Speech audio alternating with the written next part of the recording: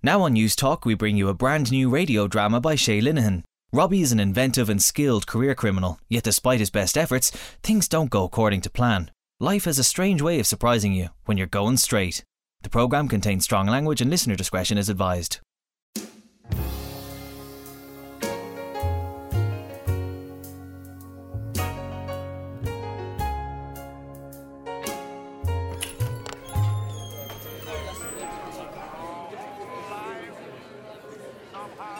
I got done for blagging. That's armed robbery in layman's language. 8 years. A bit harsh. I mean, we didn't chop anyone up, like some people who could mention. And we hardly shot anyone. And it wasn't just a money thing with me. I was hooked on it. Look, a lot of things back then. Don't do a job just for the money. And that's what I'd advise any young person coming up to do. Go into something you really enjoy. And I have to say, I really enjoyed the blagging. Myself and Joe Kennedy were like the James boys. A one-horse Midlands town one day, off to the west the next. Round Ireland Robin. The Round Robin. And my name's Robbie. Do you know what I mean? Post offices were our speciality. More like Butch and Sundance, me and Joe were. Though, with them, it was trains, of course. You go hungry waiting to rob a train in this country, let me tell you. It's a disgrace, so it is. I started off in banks. Work experience, you could call it. A three-man. Me, a mental called the Brain, and a cousin of mine, Christy. I was the main muscle. The Brain was the wheels. And Christy was in charge of the hardware. When we come running out of the bank, the Brain's being moved on by a traffic warden and there's nowhere to be seen. I spot a bus, pulling in across the street and dash over and get there just before the driver closes the door. Now what's the town? 130. I'm rooting in every pocket. I have the guts of 12 grand in this black sports bag I'm carrying, but not a sausage to me name. I couldn't very well open the bag on account of the sawn-off sitting up all perky on top of a pile of cash. Hurry up! I'm nearly tempted to go for broke and accommodate the bus when a hand comes around and Christy puts a fiver into me claw.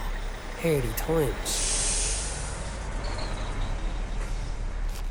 After we were divvying up the cash and tidying away, the Brain holds up one of the guns we used, Christy's personal piece. Are you sure this can't be traced back to you or Christy? Course not. And what do you care then anyway? Well, if it can be traced back to you or Christy, it can be traced back to me.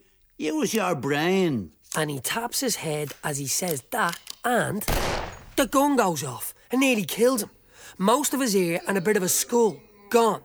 And that poor paid to our less than perfect enterprise team. Come to think of it, it was only after that we start calling the Brain, the Brain. I'm out one night a while later, and who should I meet? Only Joe Kennedy. I knew him from school. We used to go on the mitts together. I met him in a club in town. Banks are all high tech now. The cops will have your name, rank and serial number by the time you get out the front door. What then? Post offices. Rob pensioners? No, the government. It's a victimless crime. A victimless crime? Butch and played in Sundance. Couple of weeks later, after doing our research, we go into this ancient post office near Nice, and there's this fella grinning out at us.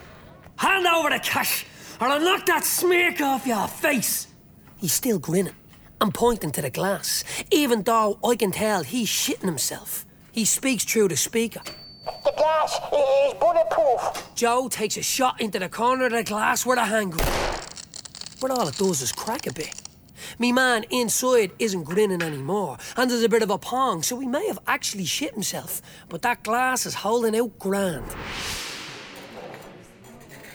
We're in this pub in Kildare town afterwards, and I'm sounding off to Joe, saying how unfair it all is, how there should be a level playing field, when I come up with me idea. To this day, I don't know where it came from.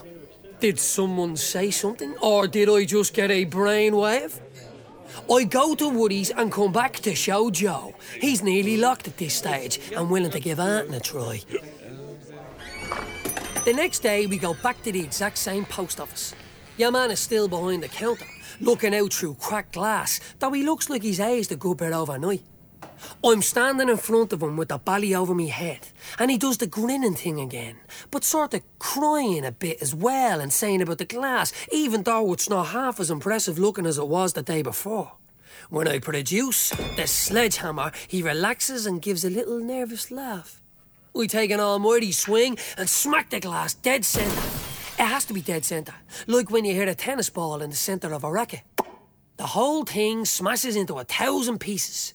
Joe was really impressed. We stand there looking at me handiwork as if we are examining a work of art. The clerk is picking little balls of glass out of his hair, but otherwise none the worse. It's bulletproof, but not shatterproof. Who'd have thought it? They've installed that glass in every post office in the country. A transparent waste of public money, that is. A window of opportunity, though, for some. We were nearly forgetting to take the cash until the clerk fella presents it in a white cotton bag. I was going to give him a tip, but you have to be serious when you're at this kind of game.